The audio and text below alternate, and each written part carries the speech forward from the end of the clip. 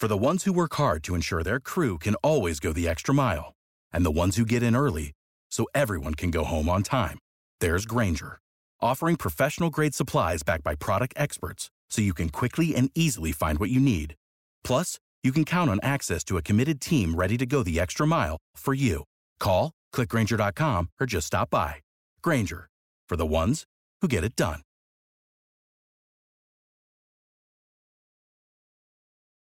When you need mealtime inspiration, it's worth shopping Kroger, where you'll find over 30,000 mouth-watering choices that excite your inner foodie. And no matter what tasty choice you make, you'll enjoy our everyday low prices, plus extra ways to save, like digital coupons worth over $600 each week. You can also save up to $1 off per gallon at the pump with fuel points. More savings and more inspiring flavors make shopping Kroger worth it every time. Kroger, fresh for everyone. Fuel restrictions apply.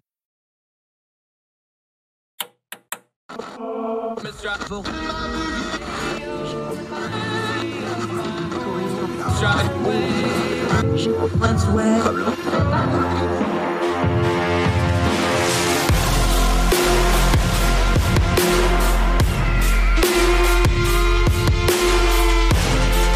your host, Andrew Donaldson. This is Heard Tell.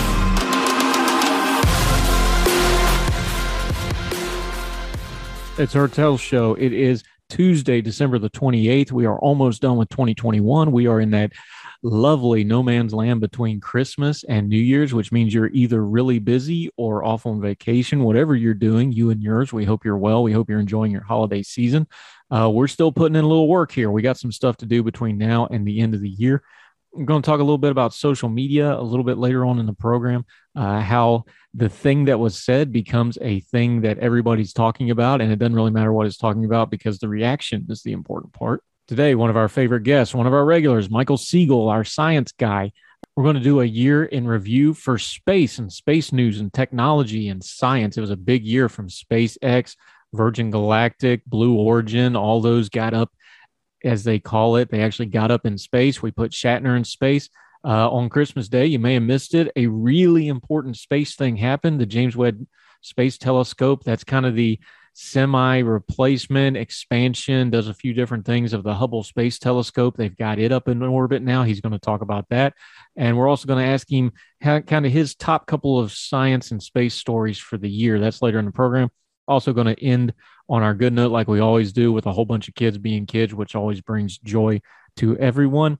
But we're going to start with a headline in the Washington Post. We've been talking a lot because the tagline for this program is turning down the noise. Propaganda comes in many forms.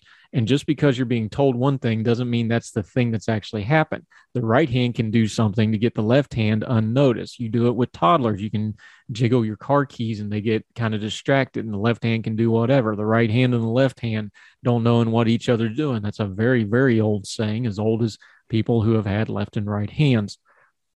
There's a headline in the Washington Post, and this is very much pay attention to the one hand, so the other hand, you don't notice what's going on. This piece, and I'm not saying the authors of it did this on purpose, I'm saying the truth behind it is very propagandish. It's a headline that says this. I'll just read it straight and then we'll talk about it. Hong Kong is clinging to zero COVID, that's in quotes, and extreme quarantine. Talent is leaving in droves. Let's back up. Hong Kong has been in the midst of a several years long crackdown by the Communist Chinese Party. By the Chinese Communist Party. They have been systematically stripping the freedoms away from Hong Kong that Hong Kong enjoyed for many, many years, as first as a British protectorate and then as a semi-autonomous region. We all knew this was coming. This is not surprising. They cannot allow things like free speech, free press. We know how they treat the rest of their country. We know that the Chinese Communist Party has to have everybody on one page. One China to them means everybody under their thumb. There is no room for dissension or debate. So Hong Kong, since the crackdown, by the way, you may have missed it over the holidays, right before Christmas, they took down the memorial in Hong Kong's university to the Tiananmen Square massacre.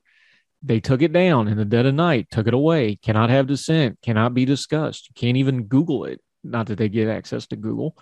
You can't even look it up. You can't talk about it. It's a verboten subject because it did not happen according to the Chinese Communist Party. But we know better. So when we see a headline like Hong Kong is clinging to zero COVID and extreme quarantine, talent is leaving in droves, there's truth to that. They are having severe lockdowns. They are doing yet again a multi-week lockdown. But there's more going on here than that. Part of this is the Chinese Communist Party has to explain why people are fleeing Hong Kong in droves, those that have the ability to leave, why businesses are leaving in droves, why the people who can get away are, especially foreigners, especially foreign investment. Why are people leaving? They need an excuse because it cannot be that the Chinese Communist Party came in, put the boot heel down, and is crushing freedom. They're doing it right before our eyes. They're doing it right in front of the world. You can see it. You can look it up. You can find it. And if you just believe their propaganda, none of that's actually happening. The people of Hong Kong are thrilled to be part of one bigger China. So what does this headline tell us? They need an excuse. Yes, I'm sure some people are leaving because of the COVID restrictions, but just use a little common sense here. People already in one of the most expensive cities in the world aren't going to pick up and move over a 3-week quarantine. There may be a few, but those would be the exceptions that prove the rule. What's really going on here is yet another example of how propaganda can be used even in a legitimate news story. Of course, COVID's an issue. Of course, people are going to go places sometimes based on the COVID information. But what's really going on here is China's ruling people, China's ruling power needs to once again make an excuse that doesn't make them look bad.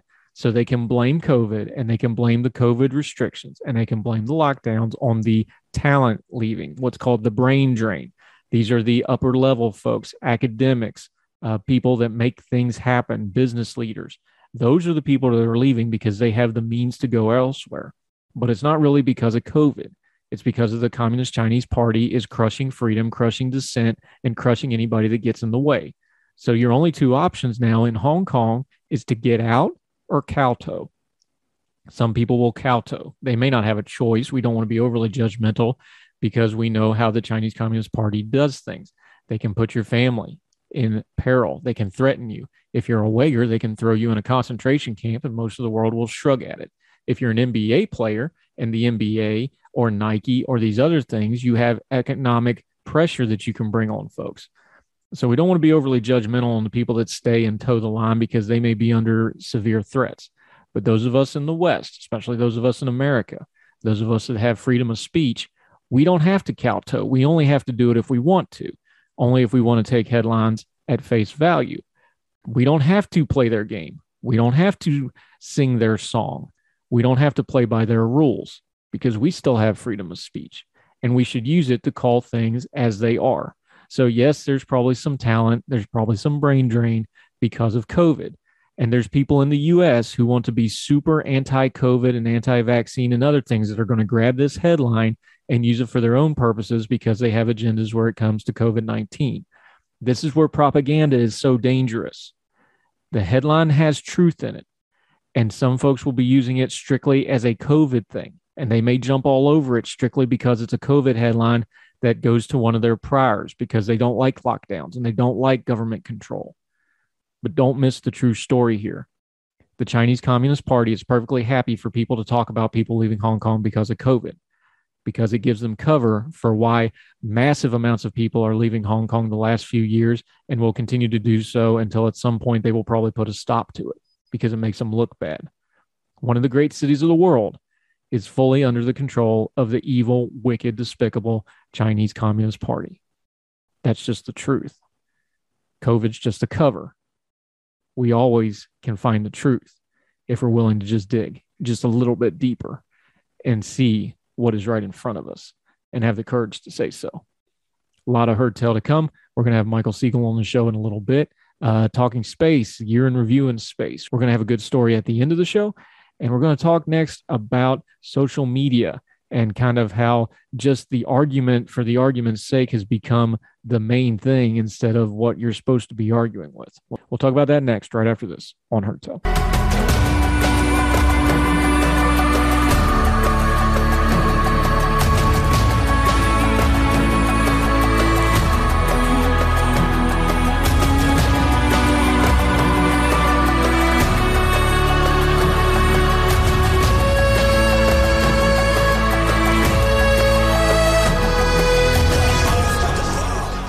Hertel. I'm Andrew Donaldson. Thank you for being with us. Hopefully, you also follow my writing at ordinary-times.com, Medium, and other places as opportunities arise. I've written for other publications here, there, and yonder. But one thing we've been talking about on this program a lot, and I have also been writing about it in yesterday's Ordinary Times at ordinary-times.com, is the way we deal with media and social media specifically. You know, we talk on this show, the tagline is turning down the noise.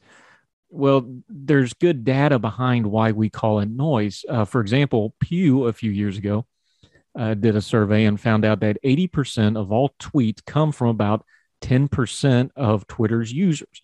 What that means is only about 10% of the people are actually saying stuff, and the rest of it is just people amplifying it or commenting on it or replying to it. We've seen some news items the last couple of days where a lot of the news media, and it's a shocking amount, is just people reacting to things and responding to things. And it makes this cacophony of noise, both information-wise and sometimes actual literal noise on our radios and TVs and podcasts and everything else. It's a lot of yelling. It's a lot of caterwauling, we call it. It's just bad and it's unhelpful and you can't get anything done. So I took to the pages of Ordinary Times and I wrote a thing. This came out yesterday. And I want to read a little bit of it because I sometimes articulate things better when I write them than when I just say them out loud. But it goes to this information. And keep that stat in mind as we go through this. Remember, 10% of Twitter users make up 80% of all the tweets. Facebook's probably the same thing. And we all know, and we've covered on this program before, the untoward actors. There's troll farms. There's foreign powers. There's propaganda, like we talked about earlier on this show. Just because it's labeled news doesn't mean it's good or right or correct, or it doesn't have an agenda to it. And we must be discerning. So reading from Ordinary Times, a thing was said. That's it. That's the tweet, the Facebook post, the lower third graphic on the newscast, the keyword for SEO on written pieces online. That's search engine optimization. That's anybody does anything online these days. That's what they're shooting for. That means Google will pick it up. The buzzwords that will now be inserted into future conversations so that the right kind of people know who you are talking the right kind of way about the right kind of thing.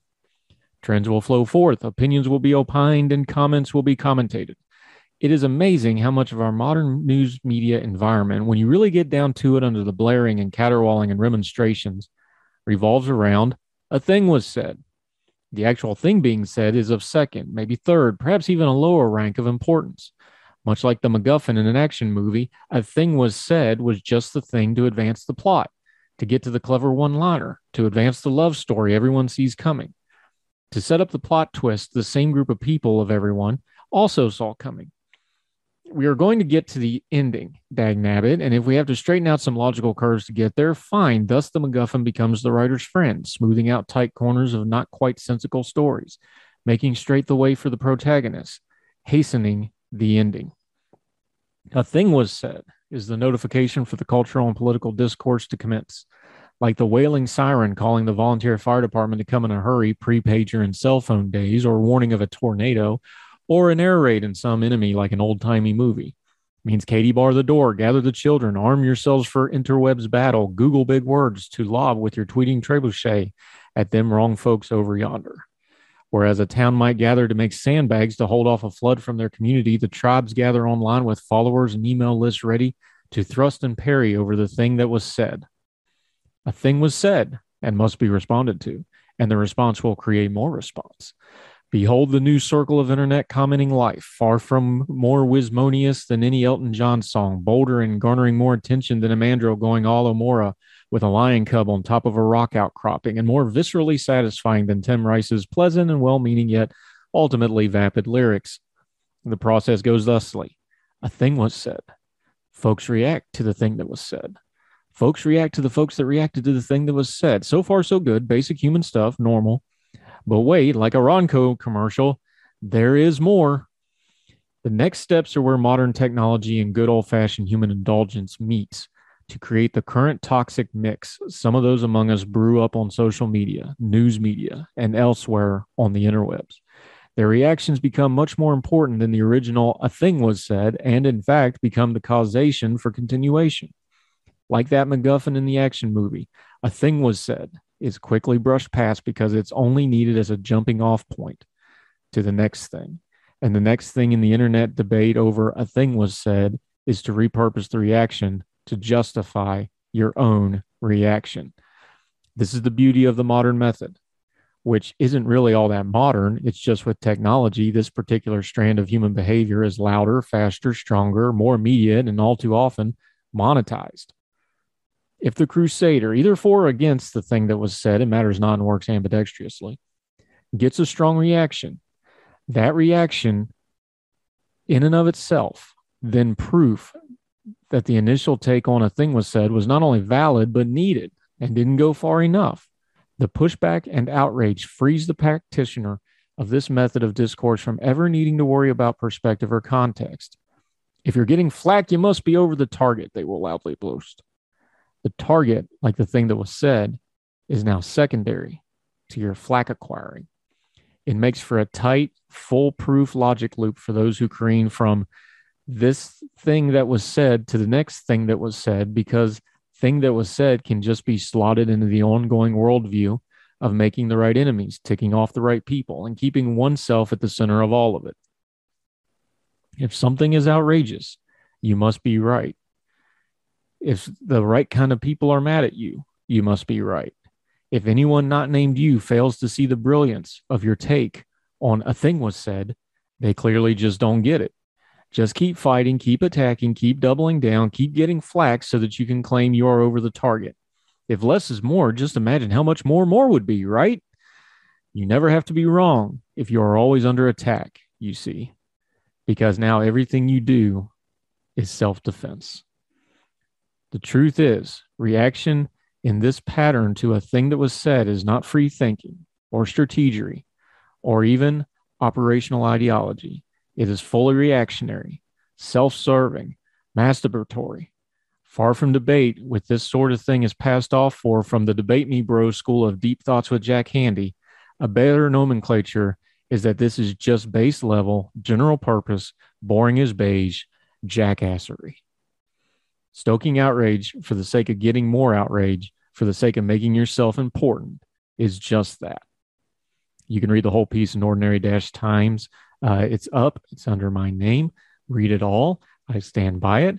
Probably make some folks mad. That's all right. That's how this thing works. It's called free speech. I make you mad, and then you say something to make me mad. What I can control is how I react to your reaction. And that's what we're talking about in this piece. Again, it's at ordinary-times.com, along with all the other great contributors, many of whom appear on this program, like our friend Michael Siegel on today's program. Make sure you're checking it out every day. They do good work, and it only costs you a click. We'll be back with more Heard Tell right after.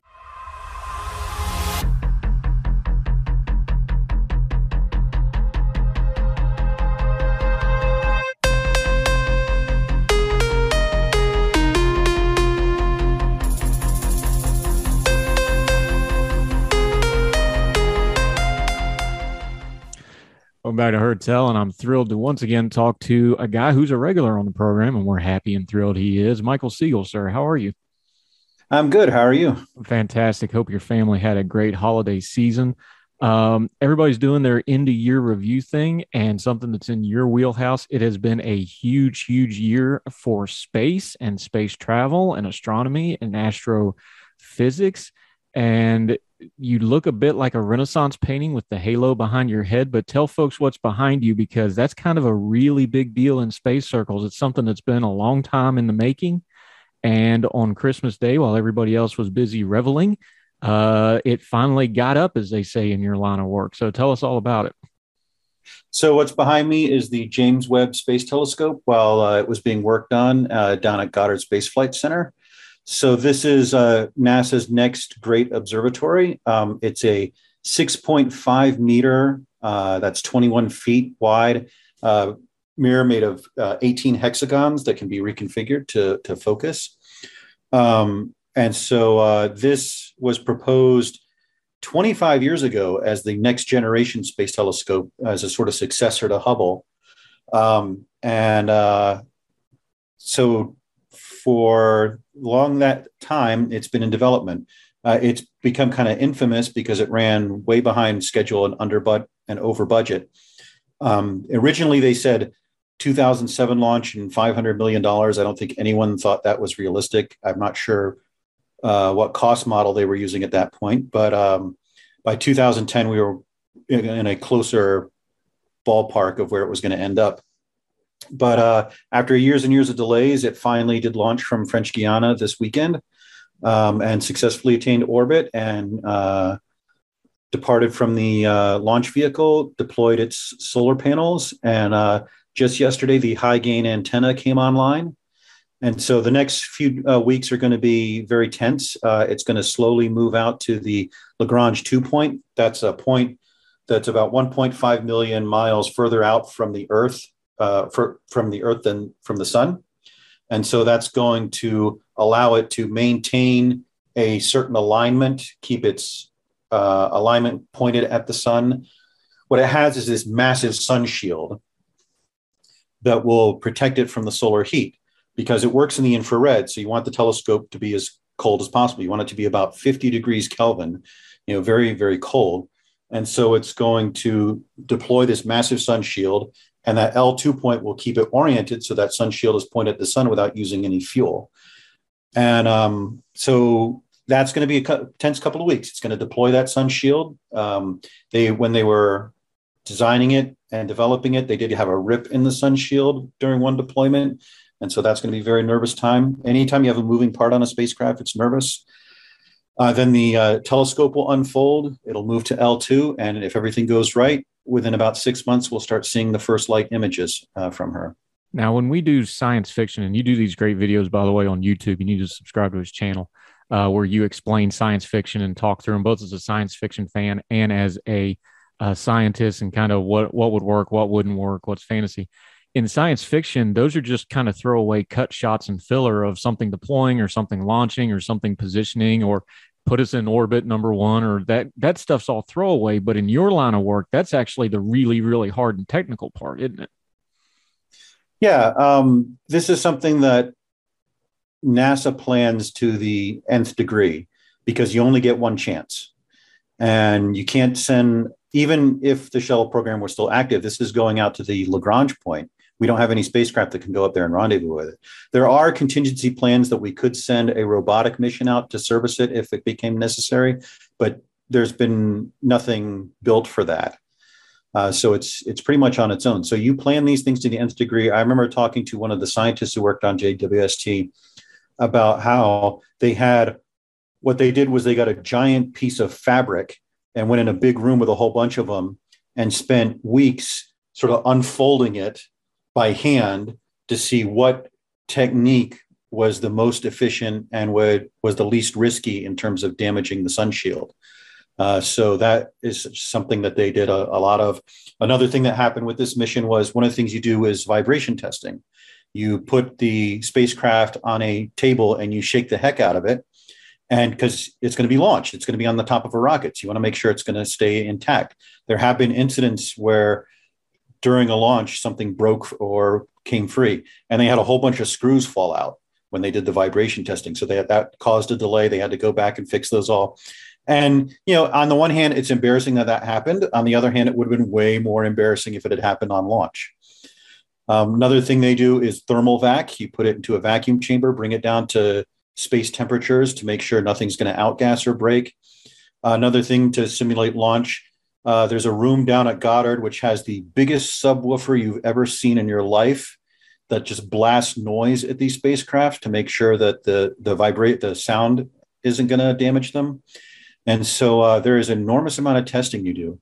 The mission I work on, Swift, one of the reasons it's so successful is that my predecessor, they actually went down to Goddard while the spacecraft was there, pulled out all the filters and put them in with a different glue, because we discovered that the cement had outgassed on orbit that they were planning to use and contaminated the chamber, so you didn't get as good images.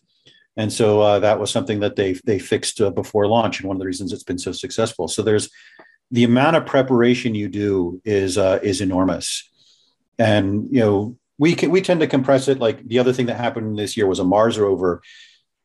All its moves are planned well in advance. It proceeds very slowly because it takes 15, 30 minutes, a couple of hours for those images to get back from you, so that if the spacecraft goes into a ditch, you don't find out for a while. So you want to move very slowly, see what is going on, have a chance to react and give it new instructions and so forth.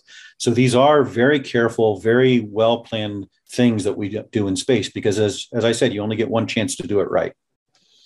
Talk about the scale we're dealing with here, because I think one thing that really throws everybody off, and I ask you this, when we're just talking all the time, it's like, put a scale on it. Let me get something I can get my brain around.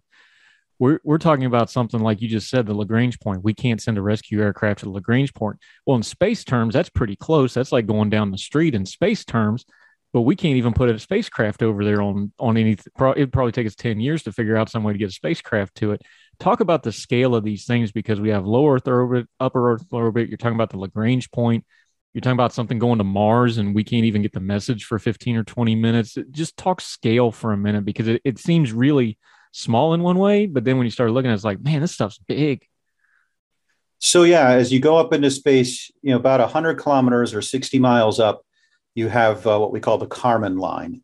That's where the atmosphere sort of drops off, and that's referred to as the edge of space. That's where Blue Origin and places like that have been going. You can get that on a suborbital where you launch from Texas and you land in Texas. And so that's where sort of space begins. Above that, out to maybe, 1,200 kilometers or so, or 2,000 kilometers, 1,200 miles, you have what we call low Earth orbit. And that's where we put a lot of things. That's where Hubble is. That's where the ISS is. That's where most of our spacecraft are. That's where you have sort of the minimum stable orbit that's going to last for a while. You still have some atmosphere and some atmospheric drag. Things in LEO will slowly drift in and eventually re-enter the atmosphere. And that will depend on their orbit and the activity of the sun. The sun makes the atmosphere swell out, which can increase the drag and make them come in quicker. Beyond that, then you get out to maybe 26,000 kilometers, 26,000 miles, 40,000 kilometers. That's geostationary orbit, where the orbital period matches how fast the Earth rotates. That's where we put up a lot of satellites that do communications and so forth. Then at 250,000 miles, you have the moon. And then at 1.5 million, you have where this Lagrange point is. And then you're talking tens of millions or hundreds of millions of miles when you get to planets, 90 million miles to the sun, and then trillions of miles to the nearest star. So the scales go up very, very fast. If you go onto YouTube, you can find these videos called Powers of 10. There was one made maybe 50 years ago that's in black and white. There's another one the Smithsonian remade about 20 years ago that sort of expand out from Earth, increasing in powers of 10, and then go into atoms. And that can give you a nice sense of just how enormous the universe is and how small these things are, even though they're big achievements for us. Yeah, we're talking to Michael Siegel, our resident space ace and expert in all things scientific, and a very smart guy. You mentioned this thing's been 20-some years in the making. I also don't think people understand the lag time on this thing. Now, it's been a little bit more because things like SpaceX, people paid attention to it, but they don't understand that's kind of an accelerated time frame. I remember when we were going to do the Artemis stuff, we were going to do Apollo replacements. We were going to do shuttle replacements. The shuttle took quite a while to kind of get up and get online. And then when it went away, all of a sudden there was nothing. And people are like, well, wait a minute, why is it taking 10, 15 years? Discuss that lag time, though, from the scientist and the astronomer and actually working in the space program side of it. If this is 20 years, you should already know what's 20 years from now, but we really don't in most cases, do we? With something as massive as JWST, that does take a long time. There are a variety of reasons why it takes so long. One of them is you're developing new technology, and it takes time to develop that technology. You have to test it. Nowadays, we have technology can be tested on rocket flight, small rocket flights, what we call sounding rockets, or balloon flights even. And so there's an enormous development time because you are pushing the technological edge. I think that NASA is trying to focus more on things that can be done on an accelerated cycle. I don't think they see JWST as necessarily the model for how we should do things, but it does again, when you're pushing the technological edge, it can take time like that. I'm talking to Michael Siegel on Heard Tell, a regular. We hope he continues to be a regular, and we'll continue to talk space, the year that was in space, right after this. Now let me see you go off like a bomb.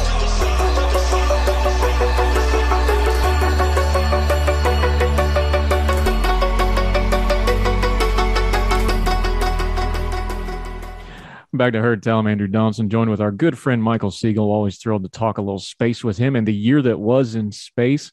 You've been talking about the James Webb Telescope that just went up. We see all the SpaceX stuff. We have the Blue Origin stuff, Virgin Galactic, which is going to be kind of a sightseeing thing. It looks like SpaceX is actually, putting stuff into orbit and passengers and things like this.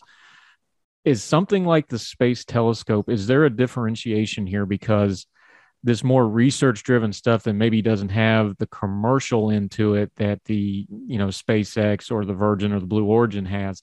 Is this the argument of why this can't all be privatized? We still need a NASA. We still need a public-private partnership. Is this a good argument for it, or is this just kind of status quo for that? I think it's a good argument for it. NASA brings along a certain amount of expertise and scale for big projects like JWST that private industry would probably not be able to bring.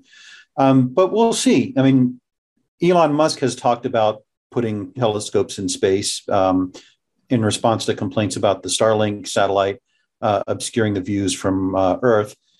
We'll see if anything comes of that and whether he can do it on a faster timescale and cheaper than NASA can. But there is a certain weight that needs to be brought to these programs that I think NASA needs to bring. When you're talking about something, I mean, even a relatively small space telescope is a collaboration of several countries, and the Europeans contributed I think it's about 700 million euros to the JWST program. You're talking about collaborations between multiple institutions and universities, thousands of scientists and engineers and so forth. JWST is amazingly complex. I mean, HST is amazingly complex. And so what they are doing in SpaceX, as awesome as it is still relatively simple compared to something like this. Mars rovers are amazingly complex. All the satellites that we put up, these are very complex machines compared to a rocket. And so having, improvements in rocketry and cutting into the cost of that, often the launch is one of the most expensive parts of these things. That can help. But I think with something like this kind of a massive program, this is something where having a private-public partnership is a little more appropriate than a purely private thing. We're talking space with Michael Siegel, the year that it was in 2021. The other part of that is something that because it's what you spend a good bit of your time doing, but the general public doesn't realize. The continuing infrastructure, the tracking, the data collection, you're talking, you're hoping to get, I'm assuming, probably 10, 20 years out of this piece of equipment. That's a lot of infrastructure. That's a lot of support. Talk about what goes into these things. It's great that it got up and we're all excited about that. But now this is actually when the work actually starts, and you have to maintain this thing and you have to use the data. Talk about the support structure. Now that it's up there, what's going to go on? Because we've heard about Hubble for 25 years, whatever it's been now. People don't realize there's a lot that goes into these things, and there's going to be even more that goes into this new JD. I can't even do the acronym. What is it now? James Webb JWTS. Yep. There you go. I got it. Yeah, I mean, that's a very good point. The amount of ground support that has to be done to continue these operations is pretty intense. What I do is support for the SWIFT mission. And we have 3 institutions that do most of that support, actually 4. And probably even at this stage, late in the mission, we've been up to 17 years, at least a dozen people who are doing support for science and so forth. So, I mean, you have to, first of all, bring the instruments online. That's going to take a while. Then you have to calibrate the instruments, figure out how to correct the images, how to process the data so that it makes sense. You just get a certain, let's say you look at a star and you measure a certain brightness. Well, that's for the telescope. You need to know what that is on an abstract scale, on an absolute scale. So there's a lot of work that goes into that. The spacecraft is going to need maintenance, systems that need to be monitored. If something goes wrong, that needs to be fixed. If the systems are going to change, the spacecraft is going to lose sensitivity. The instruments are going to lose sensitivity over time. That needs to be accounted for. You also need a team of people. This who will put the data, make the data available to the public and are available to other scientists who need help with their data. Hey, I don't understand why this image looks this way. Can you help me? And so forth. So there's a huge amount of infrastructure. My first job out of graduate school was at the Space Telescope Science Institute in Baltimore. And that is a pretty massive building filled with a mix of people who are engineers who maintain the spacecraft, data scientists, planners. You have to plan the spacecraft very exquisitely to make sure you're getting lots of data and that you're not doing anything that's going to be endangered. You're keeping the solar panels aligned so that it's powered up. In this case, not interfering with the sun shield. These are very complex operations to do.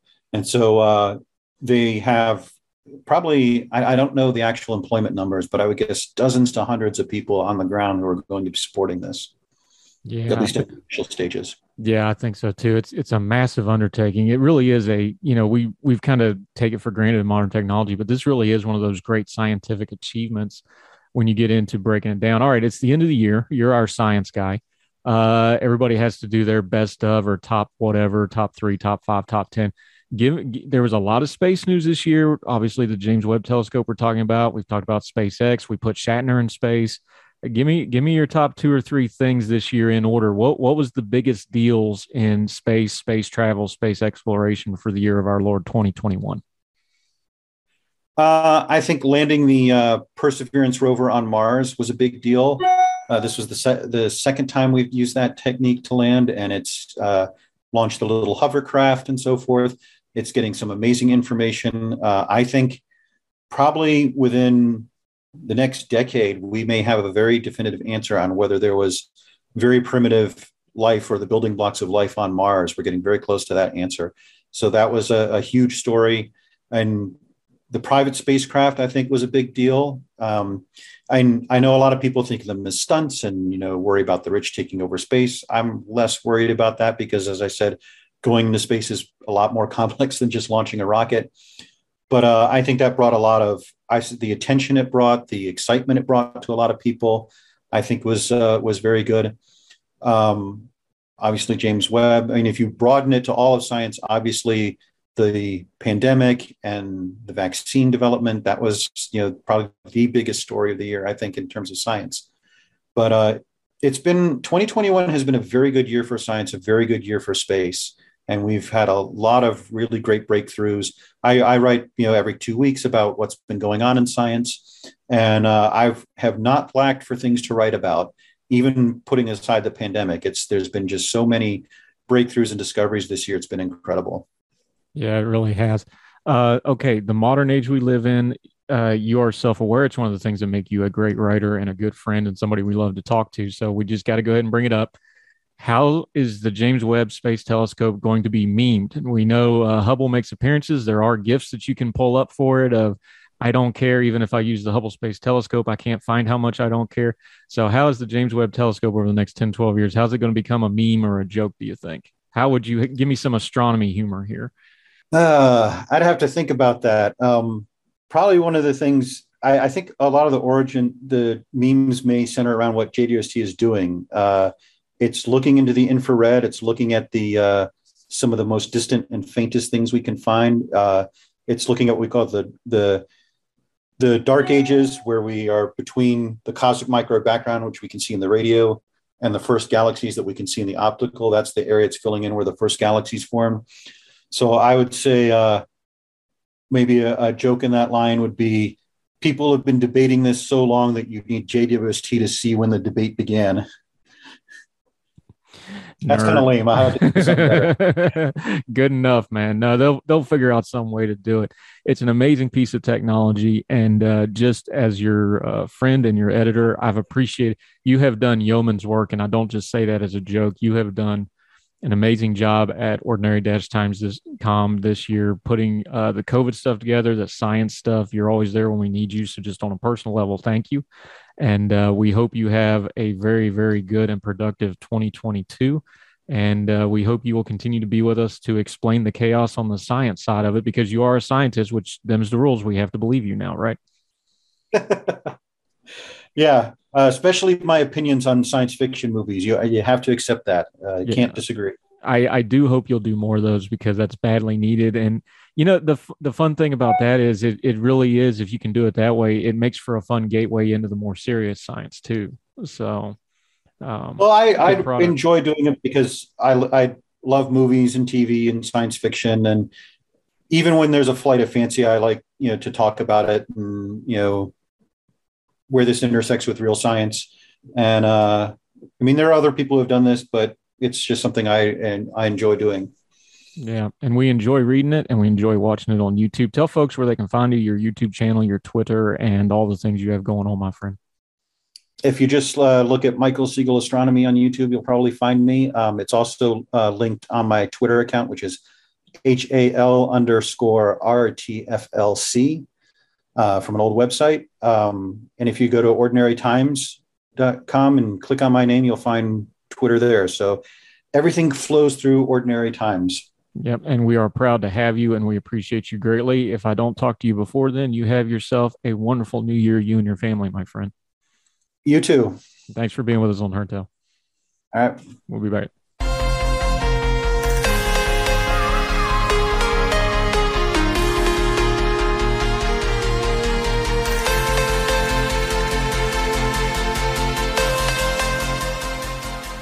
Welcome back to Heard Tell Show. I'm Andrew Donaldson. A quick update on a story that we have been talking about both on Heard Tell, also in our writing. Wrote a piece at Ordinary Times about it, about kind of little joking in the title about, government programs that work so bad they can't even spend government money doing them. A lot of these states and localities, and I use my home state of West Virginia as an example, had tons of CARES Act money left over that they had to spend by the end of the year. It was use or lose type money. If you're familiar with how government funding works, use or lose means you got to use it by the end of the year, or it just floats off into the ether. And again, this is from the CARES Act from last year. It's already been extended. So an update on that, because we did criticize Governor Jim Justice and West Virginia for sitting on all this money. So from the excellent reporting that goes on at Mountain State Spotlight, this was written by Douglas Soul. After sitting on hundreds of millions of dollars in federal aid for much of the pandemic, Governor Justice has, at the 11th hour, earmarked the last of West Virginia's CARES Act money to food bank and emergency responders, but also to long-term programs with few details announced. This came out on December the 23rd, so right before Christmas. The governor said details of the $22 million Back to Work program, the largest single expenditure included in the last-minute announcement, would come later. Justice's announcement on the day before Christmas Eve included $7.25 million for food pantries and homeless shelters. The governor earmarked $10 million for an emergency management crisis fund for first responders, something that's been badly needed, by the way. But struggling West Virginians have for many months begged the government to use the $1.25 billion he received in April of 2022 for urgent needs. Critics were pleased with Tuesday's and Thursday's announcements, but said it came later than they would have liked. At the beginning of the week, Justice had more than $120 million CARES Act dollars to spare. On Tuesday, he announced $48 million would go towards setting up a program that aimed to train new nurses, but provided no immediate help for West Virginia nurses who await another winter onslaught of COVID-19 cases expected to flood the state's hospital over the next few months. His Thursday announcement laid out plans for more than $70 million that was still unaccounted for. Under federal rules, the state had until the end of the month to earmark the money and until September of 2022 to spend it. For the whole state to have that many food pantries, the way people have been dealing with it, I think a lot more should have been put into them, Garrison said. That's Pam Garrison of the Poor People's Campaign. Take that for what that's worth. Citing the millions that went instead to multiple rounds of an unsuccessful vaccine lottery. I think there's a fair criticism here. The vaccine lottery was fine. A lot of people got a lot of good stuff. Full disclosure, a member of my family got something from that sweepstakes, but it also spent about $10 or $12 million for the governor to go around in what essentially became a game show. Meanwhile, all this funding is just sitting there waiting to be expended. It's a criticism we leveled. So in the interest of being fairness, we're coming back and citing that they have earmarked this money now As with all things, the devil will be in the detail, and we should keep our government accountable. And that means keeping track of this funding after the headline goes away and the nitty gritty of actually governing commences. Something to keep an eye on going forward, whatever state or municipality you live in, same situation. You can look up CARES Act. They have to report it. It's required. Find out where that money went and ask your government, local, state, and federal officials what it went to. We can't complain if we don't hold them accountable, and holding them accountable starts with getting good information. So once again, we try to bring you good information here on Heard Tell so that you can do so. More Heard Tell right after this. Now let me see you go off like a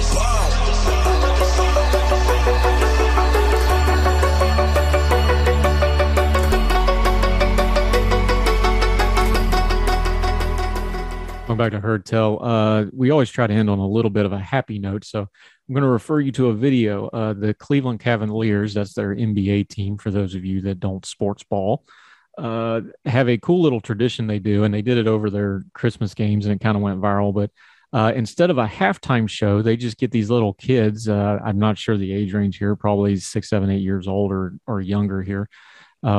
Just old enough they can get it up to the rim, basically. But instead of having a halftime show, they just put them on teams, put them in jerseys, and let them play.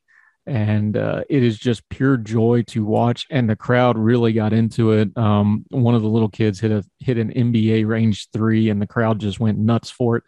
I'm not a big fan of halftime shows. I think they careen to silly. You're putting artists in a bad spot trying to entertain. I know they do cool stuff like the people that juggle and, jump through fire and all this sorts of thing. But I would encourage all teams to do this. I know hockey teams sometimes do this. They'll have the little kids play. I know the NFL, they do the pump, pass, and kick competitions. Just throw some kids out there. Maybe whatever sport you're watching, and let's get rid of the dumb, silly halftime shows and just get some kids out there to enjoy the game and to bring a little joy to the stands. It's just an idea. I like it. Spread a little joy. Costs a lot less money. Looks better on TV.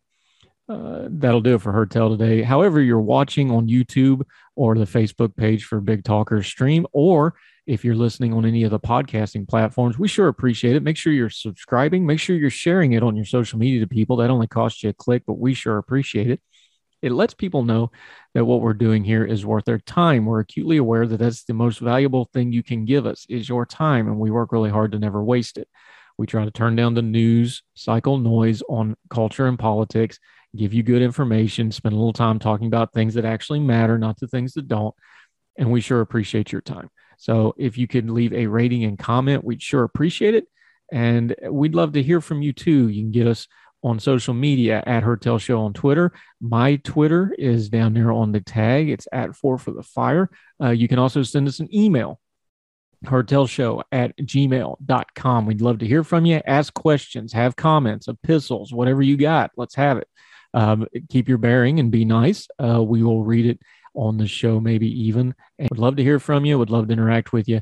Find us however you're doing so. Also, if you're watching on the Facebook feed on the Big Talker streaming service, bigtalkerfm.com, or on their Facebook, Big Talker FM, you can leave comments and the discussion going there too. We see you folks. We appreciate you. Wherever you are, across the street and around the world, we hope you and yours are well. We hope you're well fed. Talk to you again tomorrow as we try to finish off 2021 on Heard Tell Show. Appreciate y'all. All the music on Heard Tell is provided under a Creative Content license from monstercat.com. Somos la máquina.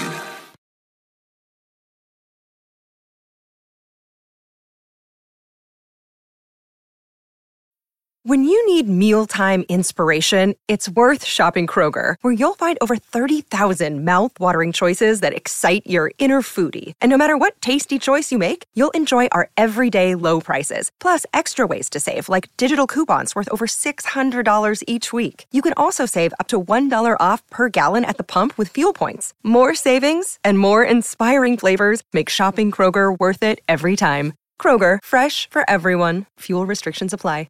You know how to book flights and hotels. All you're missing is a tool to plan the travel experiences you'll have once you arrive. That's why you need Viator. Book guided tours, excursions, and more in one place. There are over 300,000 travel experiences to choose from, so you can find something for everyone. And Viator offers free cancellation and 24/7 customer support for worry-free travel. Download the Viator app now and use code Viator10 for 10% off your first booking in the app. Find travel experiences for you. Do more with Viator.